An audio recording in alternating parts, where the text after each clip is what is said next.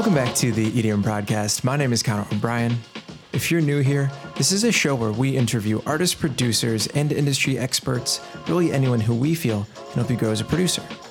As always, this episode is brought to you by EDMprod.com, an online resource dedicated to teaching electronic producers the tools and tactics needed to make better music.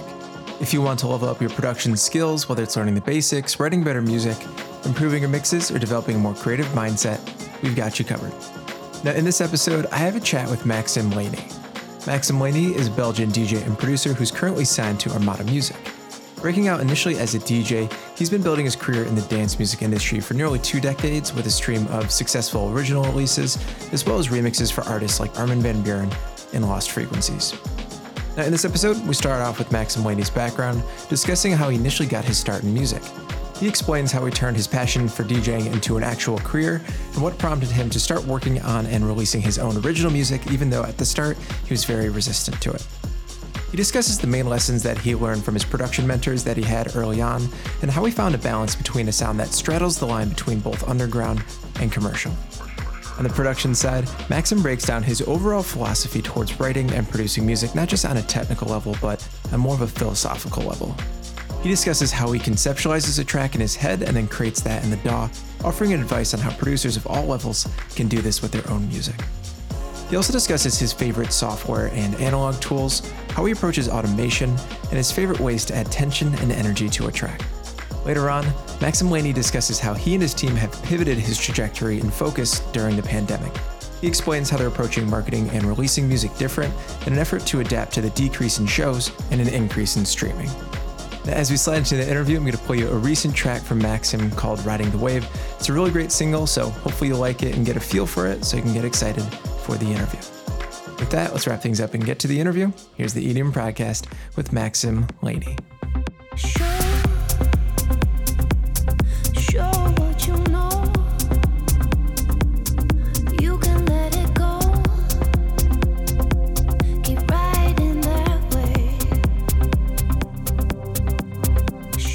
All right, welcome back to the EDM Podcast. Today, I'm joined by Maxim Lany. Maxim, how are you doing today? I'm great. Thank you very much for having me. Yeah, of course. So to start, I'd like to learn a bit more about your background with music. You can go back as far as you like, but I'd like to learn what got you into music and later on music production. Well, I always kind of tell the same story, is that when I was young, my parents were separated, as most of the parents nowadays, and I had music on both sides. Which means for me that when I would switch homes, I would hear not the same music, but the same amount of music. So for me, it was kind of a reflex or a natural thing that there is just music constantly everywhere. If we're in the living room and even in the bedroom, and it was the same for both sides. So I think that going back to my childhood, this is definitely something that gave me this little nudge, this kick in myself to just be around music all the time. So this is definitely, for me, the start as far as I can recall. So at what point did you start thinking about picking up an instrument and trying to perform some of the music that you were hearing? Well, in my days, because I have a certain age, in my days, I was discovering the cassettes, so the audio tapes, and I received a hi-fi setup which formally said, "Do not record from the radio." So I know this vividly from my memories. Yeah. And of course, the first thing you do as a teenager is you record from the radio because it's prohibited. So I started recording on tapes, and then by accident, I pressed the 2 tapes at the same time, and it blended. So I said, "Whoa, what's this? What's this?" And I realized that you could play with one tape to another, and then I started making mixtapes without even mixing, just recording. Not so long after, I discovered that you could do this with CDs as well, and also with vinyl. And it's only because me going to a private party that I saw somebody play a vinyl. I think it was even a Michael Jackson track together with a dance track. And I said, I literally didn't know what I was listening to. And it was one beat together with another. So, I had a conversation with a friend of mine at that time. I think we must have been, 14, 15 years old. Mm-hmm. Do you know something more about it? Yeah, I have a friend mixing in a cafe. And so we went listening to this because that's what we did. We had no internet. We barely had phones. So we had to move ourselves physically to go into another place and listen to this phenomenon. and then, before we knew it, we were obsessed with trying to match two tracks together. We are not talking about beat matching already, just blending two tracks. So that became the mission. And finding a turntable, buying a turntable, finding a mixer, blah, blah, blah, until we had some kind of, I'm not going to say decent setup, but some kind of MacGyver setup. And then we tried for days and for weeks until one of us hit the magic spot of one track with another. And it's only later that I started experimenting with first hip hop, and then I went to the other extreme, like hardcore electronic music. So I went from left to right before finding a genre that was, in my eyes, mine, Yeah. So at that point, were you starting to DJ parties? Were you thinking about getting into kind of like a club scene? Yeah, because I was the guy who, now I can say this without being a little bit arrogant, but I was the first guy in my entourage to really do this. So I was only 14, 15. And then later on, when I was 16, 17, I was the guy with the music. So when people said, we need music, let's call Max. And so the parties started really early, even on Tuesday evenings, when we knew that at school we had 1 hour later on Wednesday. When we could sleep longer, we did the party on Tuesday evening. So, and then it was already at my 18th that I did really big party. It was the Millennium Party because it was the year 2000. And then we did a huge party. Like, we really took over a house and we did 150 people. And then we mixed, and I already went through this era of doing hip hop first, then discovering that 4 to the floor, this house music beat was really much more my love. And it's only after that I realized, whoa, you can even earn money with this. So you were 18 when things were starting to pick up with you, at least with the local scene. At that point, were you thinking about university? Were you thinking about trying to, get into more paid gigs? Kind of where were you at that point? But I had to focus on some kind of education because, my parents were a little bit responsible, and they said, what is the plan here? Apparently, you're not planning to do your exams and all of those things. So I said, but first I lied to myself, like I'm going to study a little bit. But there were, at that time, my home city, Ghent in Belgium, was kind of the place to be at that time. I have to be honest, the guys from Solwax, Too Many DJs, they were uprising residents. We had this huge culture that now has a big rise of the guys like Yves de Ruyter from Bonsai Records that now are huge again. They were the legacy. So I was influenced a lot. And there were a lot of parties. You could easily go out 2-3 times a weekend. And so I knew that my schedule could be full. I could play because Ghent is a really funny city, because in the week it's filled with students, and in the weekend you can really attend big parties. So I was a bit like a spoiled kid, spoiled in the way that the city spoiled me. And I found it really normal that I could play on Wednesday, Thursday, Friday, Saturday, and then go out on Sunday.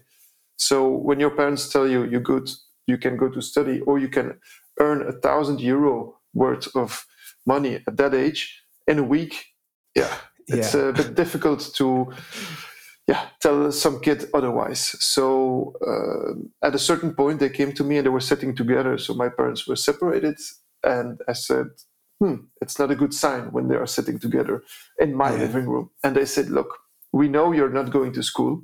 If you are planning on doing this thing like DJing, you need to be professional in 6 months. What? Drama, of course, because that was not how I planned my life.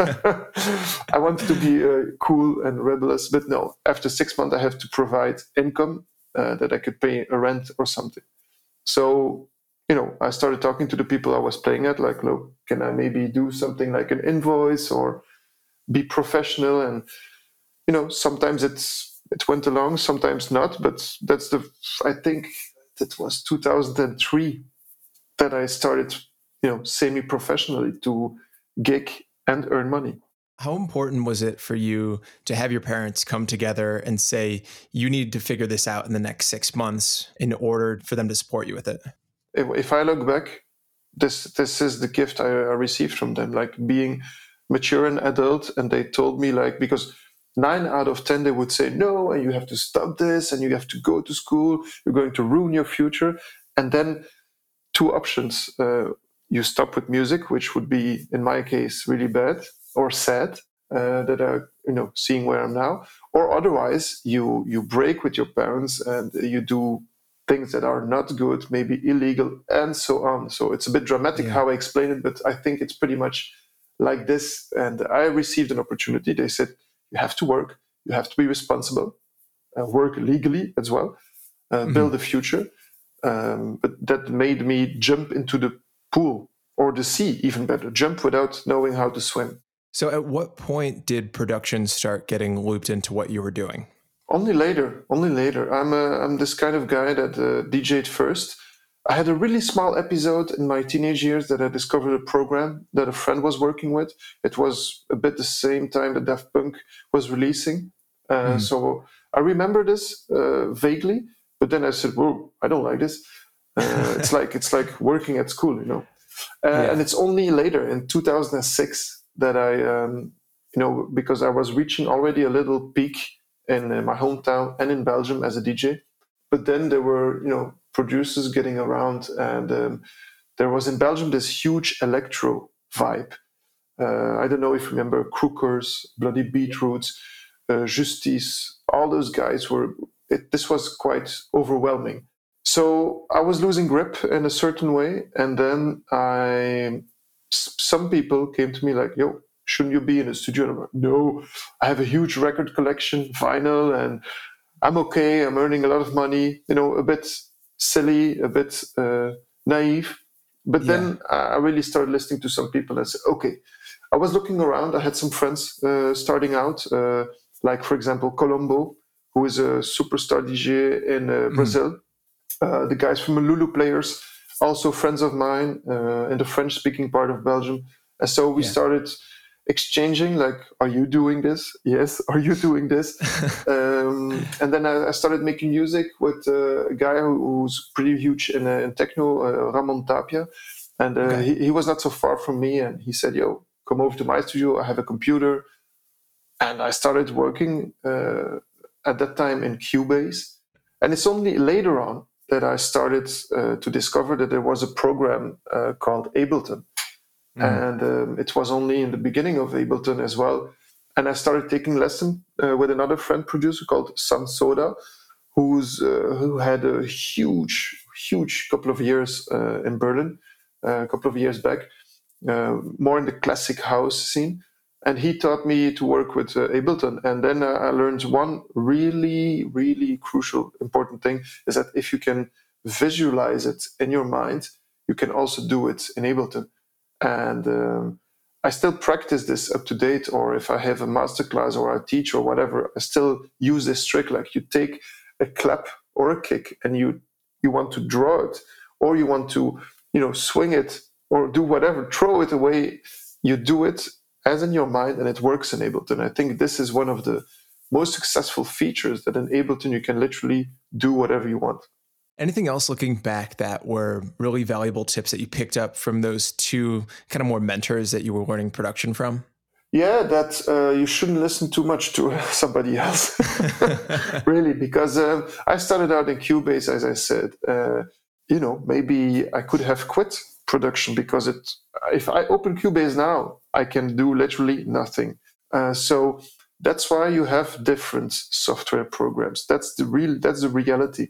And somebody could say, oh, you have to learn this program. It's the best. Yeah, I would say F you, because no, there is a program for everybody. It's like if a chef likes to cook with this knife, yeah, okay, fine. Another uses another knife. And it's the same with music production. Some guys do everything with machines. Fine, I can't. I do a mix of both. So this is a huge lesson. or a trick or whatever you call it I want to give to other people is really search for the program that works best for you, because that's why you have different programs. One focuses more on this kind of technique, the other one of then look at FL Studios, who started out as Fruity Loops. Yeah. Was in the beginning, people were laughing with this program, and now it's used by the biggest producers. So it's evolving, and this is so interesting in music. So you said that you started picking up production in 2006, kind of moving forward as you started to release a bit more steadily, especially into like 2012, 2013. Would you say that there was like a turning point with you, with your production / career, where you started to kind of grow it to get it to the point that you're at now? I consider producing as a never-ending story. So it's a start to finish, and the finish, it's like in the Japanese philosophy, the end is the end, It's when you stop.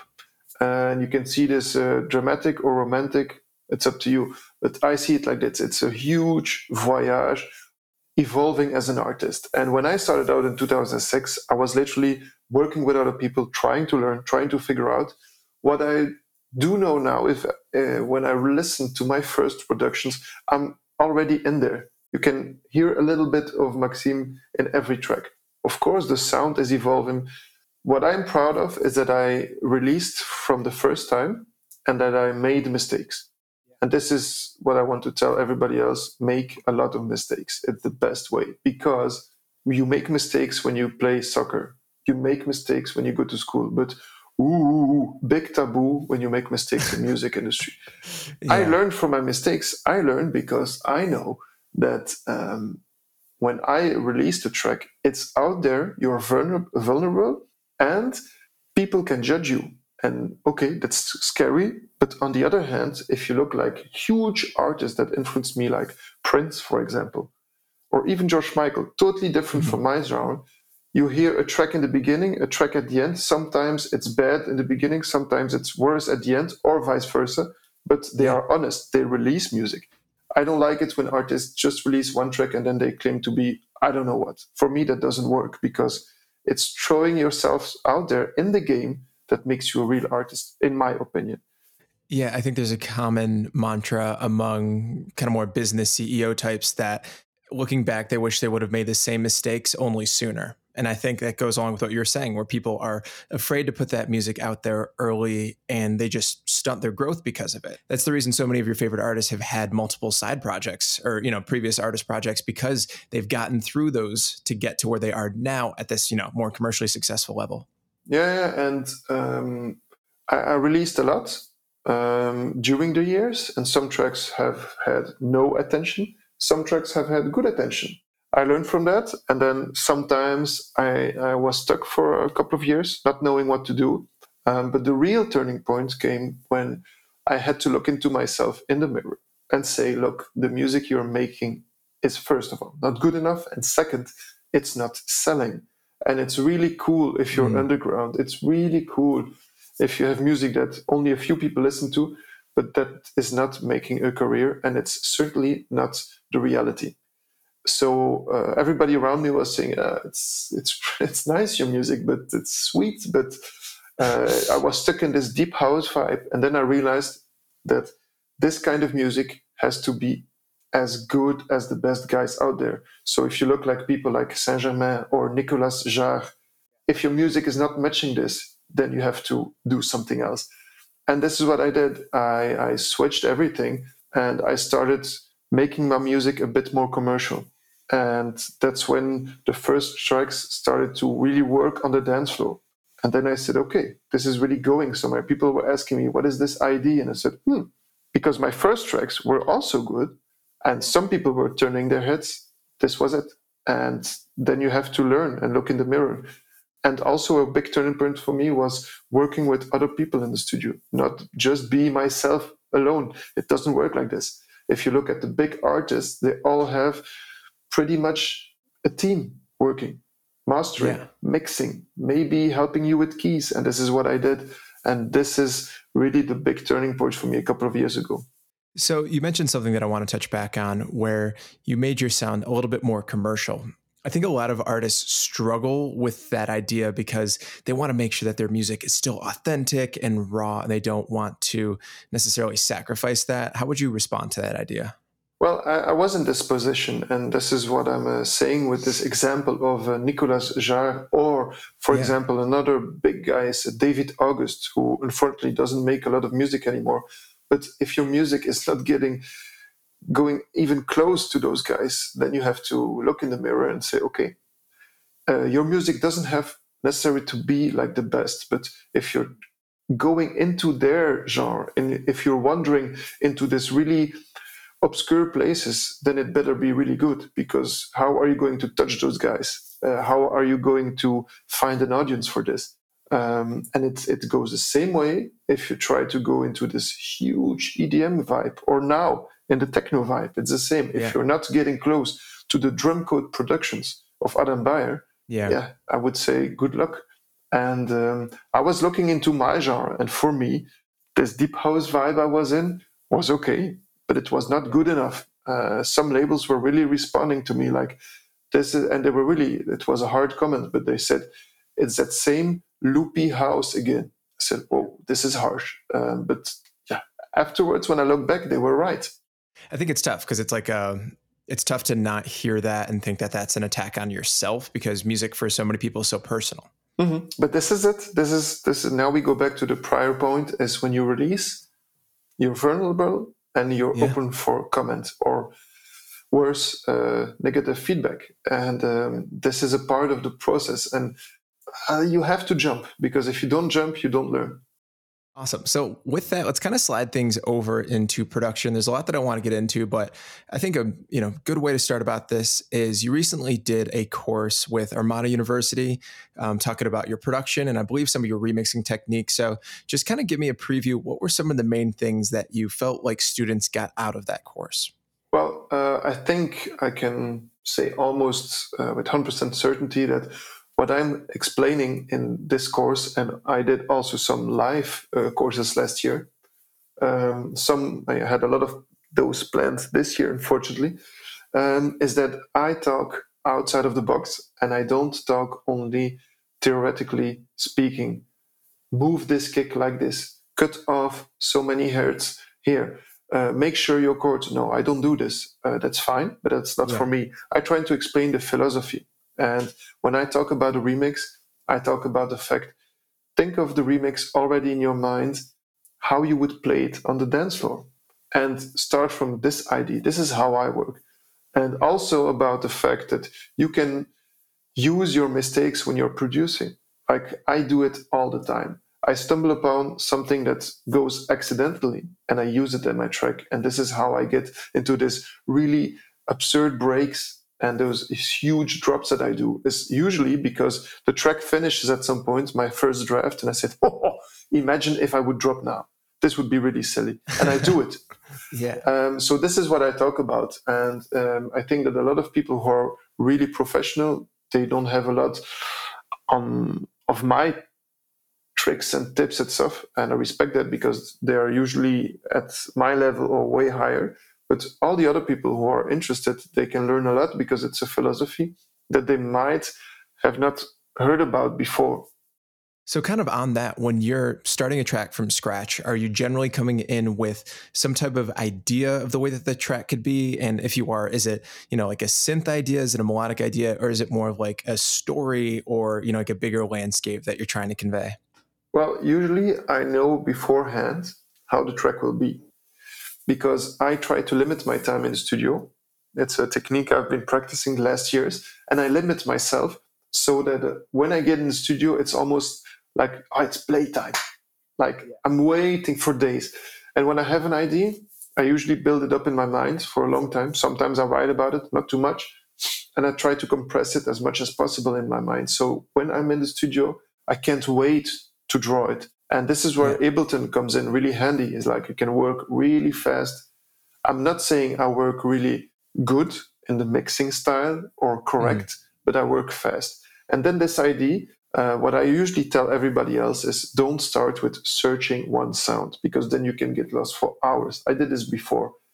I'm telling them not to do so. Start with a little structure, Like I have a drop in my mind, like 1, 2, 3, 4, I stop, a big clap, and then a sound. You draw this already, and then you limit yourself to this, and then you only need one sound to find. Otherwise, you start the other way around, and you can scroll for 8 hours into a library, and the next sound is more excited than the previous sound. But this is, for me, counterproductive. So I would say like this. I love that perspective. And one of the ways that I try to think about it is for the first 2 hours of a track, everything that I'm doing is just to get it to a spot where it's good enough. I'm not going for the 100% perfect clap. I'm going for something that's 80% of the way there. And then I know I can always fish through libraries later when I'm tired and don't feel like working on the track. Because at the start, I just want to work on that foundation. Yeah, I only do quick work in the beginning. When I find myself in front of my idea, like the reflection of my idea, I say, okay, now we can work on finding some good samples, some vocal hooks, whatever. And even then it's possible to change everything afterwards, but you need this idea to be visible. So you mentioned that a lot of the times you come up with these ideas for the tracks in your head, just simmering, like a few days or a week beforehand. I think, for a lot of producers, they wish that was the case, but so often they just kind of go to the DAW and they really don't have any idea of where to take that track. So kind of a tough question, but what advice would you give to somebody like that just doesn't really have these very vivid ideas for what they can put down into their DAW? Well, you can do two things, is do scroll in several sounds, but limit yourself, for example, really practically with a timer. Limit yourself, I'm only going to scroll through 50 sounds, something like that. It's not what I would do, but this is an option. Or the other tip I would give, which I practice as well, take your top 5 tracks that you love at the moment, put them next to you. And if the sound is not coming close, you know what the reality is. And this is really important. Always take some huge example next to you, because it's always easy to put shitty tracks next to it. Oh, mine is not so bad. No. Put the crème de la crème, like the Ferrari next to it, and then you'll know where you're at. And I'm doing this constantly, and then sometimes I'm really frustrated, but I said, okay, I dare to play those tracks as a DJ, so why not compare my music to it? So kind of diving into more of the technical side of production, it seems like you're kind of approaching things with more of a theoretical perspective, but I'm curious to hear what you're using from like a sound design and a processing standpoint. Obviously, bass lines are really important for your sound. So what are you using in terms of synthesizers for your basses, and then any type of or typical plugins that you're using for post-processing? Well, so the first things I do to create my beats is work with several hardware stuff I have a TR8, which is Roland. It's a classic combination of 808, 909, which can easily be replaced by the simple plugins that you have in Machine. You have it in Ableton Standard, all fine. But I like to play with it with my fingers like a DJ set. And this is how I created some of my claps that I still reuse. And then I built my own sample back, for myself. I have, for example, my own ride, like it's that the techno ride. I tweaked this one from an Electribe. This is a Korg Electribe machine, and to be honest, I think I use the same ride since 3 years, 4 years, something like that. And then every time I tweak it, So this is really important. And in terms of everything else, baseline is all software, because I used to work for those things with machines, with hardware. But then you really need to be a pro. And it costs a lot of money too. So I've been into studios where they have 100,000 worth of equipment. Problem is with hardware is you play on it, you cannot save this like a plugin. You can do screenshots, you can save a library, you can do whatever you want. So I learned from this, and then I use some standard plugins, and Arturia has a really great one, the Jupiter V8, if I'm not mistaken. I was tired of this one for many years, and then I rediscovered it because there's one synth that really resembles to everything I do now with the stab. And then a little trick that I use, I'm not going to say the name of the plugin because it's a really good trick, but it comes down to using a really good compressor over it. And a compressor can be something that is standard in your program, like Ableton or Logic, whatever.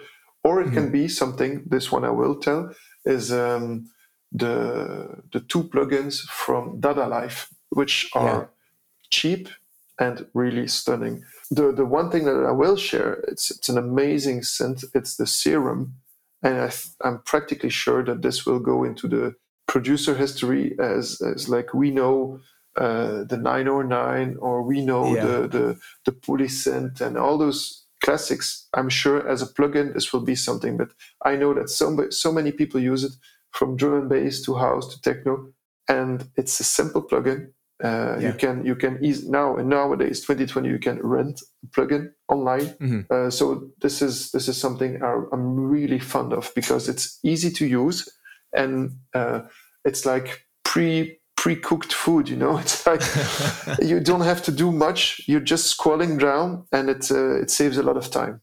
I think it's really interesting. I just want to point out one thing about your workflow, in terms of the fact that the main outboard gear that you have is drums, because I feel like a lot of producers, especially in your style, might just use drums in their DAW and then use outboard gear for the synths. And I think you pointed out one thing where it's pretty inexpensive, like the Roland TR8, it's about $400 or $500. The Electrab you can pick up used for like about $250 US. So for the sound that you're getting, it's a really small machine in the Electrab. So, throw it in your backpack, bring it on a plane or something. And just the reason I'm saying this is I think it's important for you to find what your workflow is. I'm the opposite way. I love my drums in the DAW and my synths outboard, but it's important to find out what is your style. Like you tried the synths outboard, didn't like it, but then found what your flow is. Yeah, and also you have to limit yourself. This is the number one rule for me. I've been in studios of friends and people I know that have really like a dream studio, and then they do nothing with it. And it pisses me off, because you need talent, sure, but some people also need the possibility to work, and they have it, but it's too much, and so you're getting crazy. I always compare it when you go to the Club Med or whatever, and you have a buffet of 100 dishes. It's disgusting. I prefer one dish, and this is the technique I do in my music as well. I limit myself to just 3. I'm looking around now. Want to have 4 things, and this is best. And sometimes, not so long ago, I sold my Juno 106, and which is a classic, and people, oh my god, it was like blasphemy. It's like I said something wrong about the religion. And I said, yo, do you want to buy it? No, but don't throw it away. I said, I'm not throwing it away. I'm selling it, and I'm buying something else. You should never sell it. I said, this is typical. I'm like, do you do something with it? No. I'm exchanging it for something new. And I got a new thing. It's called Modo. It's a Belgian-made synth. You can just trigger it with a little MIDI keyboard, and I already made 2 tracks with it. And I did not even bother to read the manual. I just found sounds in it, said, okay, I like this, press play, and that's it.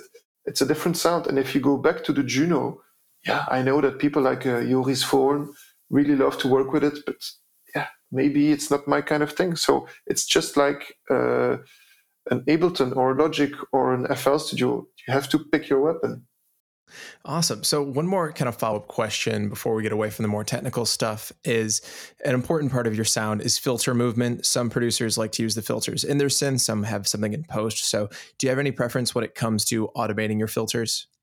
I pretty much press record, then use the filter, and then afterwards I correct myself using the little dots on the program.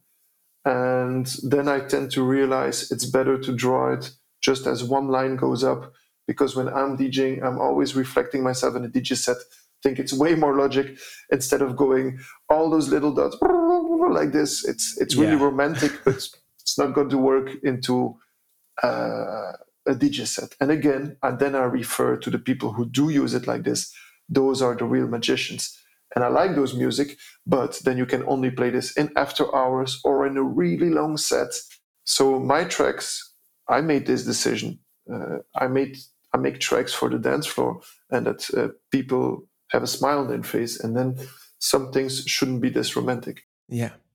So another thing that I want to talk about with regards to your production and kind of on that vein in terms of, adding movement to your track, I think you do a really great job kind of keeping a more minimal, straightforward production, not overcomplicating things, but still adding a lot of tension and movement with all of these micro developments. So for you, where do you feel like that comes from in your music, where you're adding, small creative elements and textures and movement and kind of one shots? It started when I started to realize that I seriously needed help with my mix on the track because the track was overloaded with different sounds.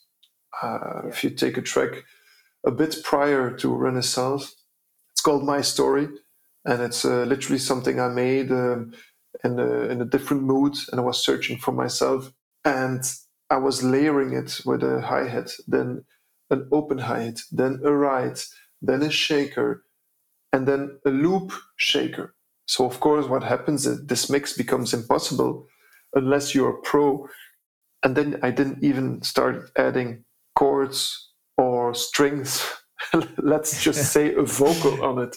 So when I started to strip things down and listen to some other people in the industry and started working really as less is more and making sure that the kick plays with the thumbs so that this thumb gets this huge impact. Then when I stop using this and I use a little sample, a vocal, which is a sample, it's nothing I make, it's like on the background, it comes in like a refreshing glass of water. And this is what you need to do. Yeah. I turn things on and then I do something else. I leave space in between. And this is where you think, wow, this is so many things. No, it's just little things. And another trick I'm willing to share is that I always, in the beginning of the process of a track, I always use a string or a pad, and I call it a tension. It doesn't matter what it is, something that might annoy you, and you put it in this track constantly. And this is so important that it fills this void. And then because I used to do it the other way around, I didn't use a tension, and then I wanted to fill up, just to create something. Yeah. So we were talking a bit before this about how you and your team kind of had to switch up what your marketing and promotion strategy was this summer because you don't have shows to be able to promote your music with other DJs and with playing yourself. So kind of talk about what are some of the things that you and your team are doing differently in order to continue to market and grow your project? Well, we had to change. This was obvious from the start. I had crazy touring in front of us. Was going to do South Africa first time, Turkey for the first time, Tomorrowland, I think 3 times with the main stage as well. We had huge tracks lined up for March, April to conquer the festivals. So everything happened. And then, of course, in the beginning, nothing is fine. But then my team, Armada, management, myself, everybody was on the same page. Okay, we need to act quickly. This is the bottom line. Act quickly and start releasing now. And which track? Not a club track, not a festival track, easy listening. And then I raised my hand and I said, okay, something that is easy to stream. So the previous single, Riding the Wave, was actually recorded end of last year, but wasn't finished. So we finished it over the internet. And this track did it almost as good as Renaissance in a short term. So it proved right to adapt yourself really quickly. This is one thing I will learn from the whole situation is you have to be able to be flexible and adapt yourself really fast. And this being said, I started producing way more. I produced already a lot, but started working on collabs with people I never thought I would be collabing with, and working intensively with vocalists and songwriters. Also, everything by internet, but working really well. So people started to send me a cappellas.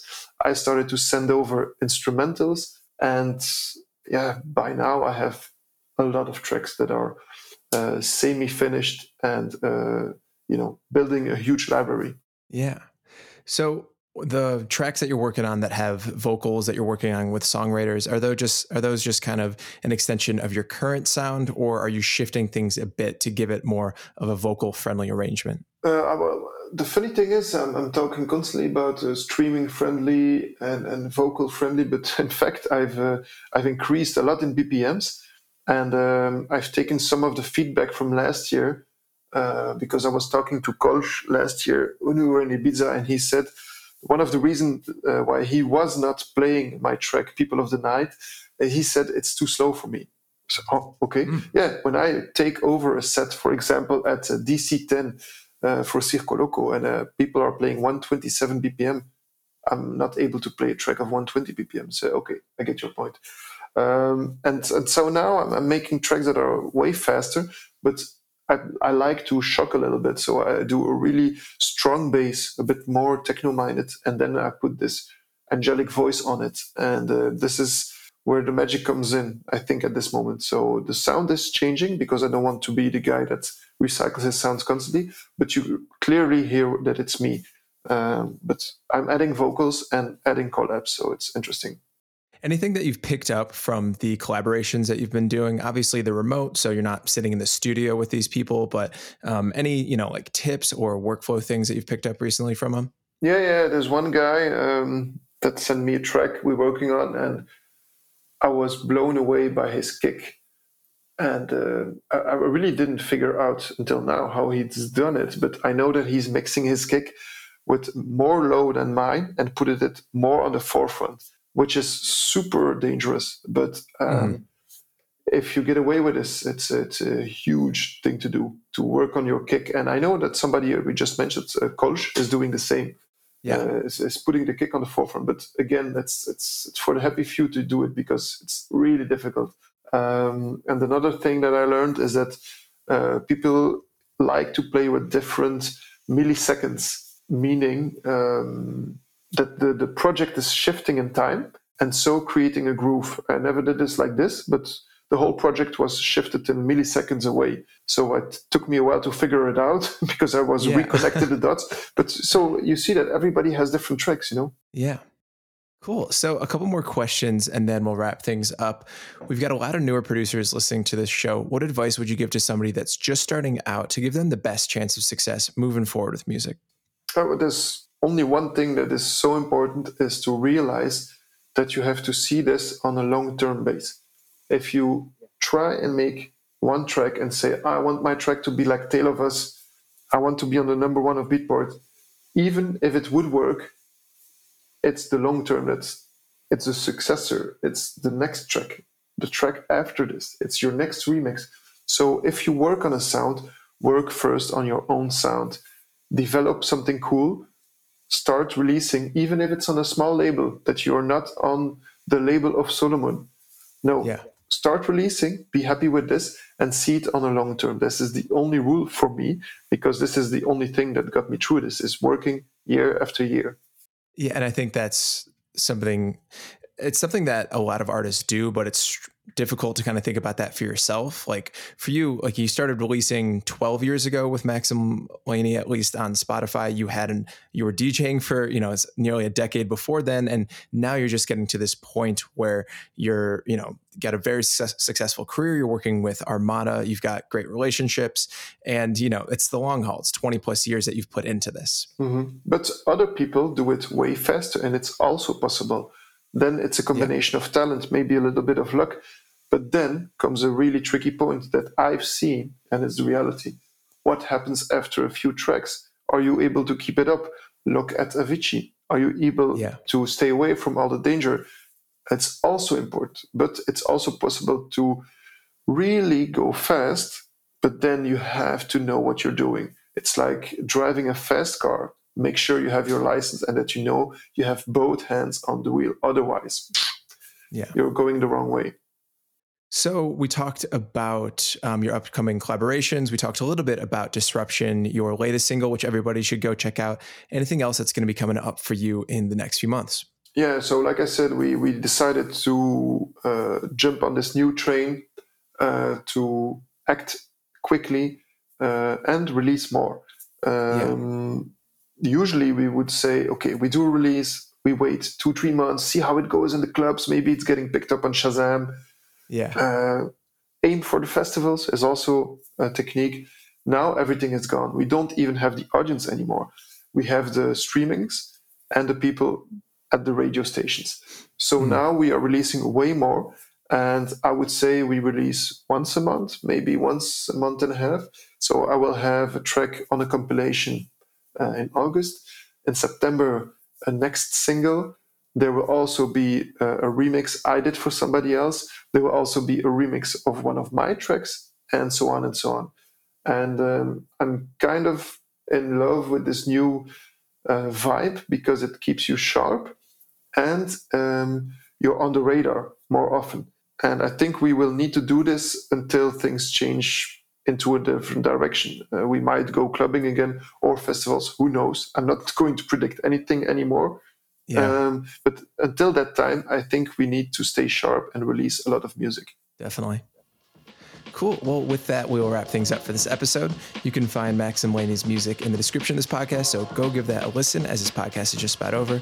Maxim, it's been great chatting with you. Appreciate you being on the show. I'm really happy to be able to do this.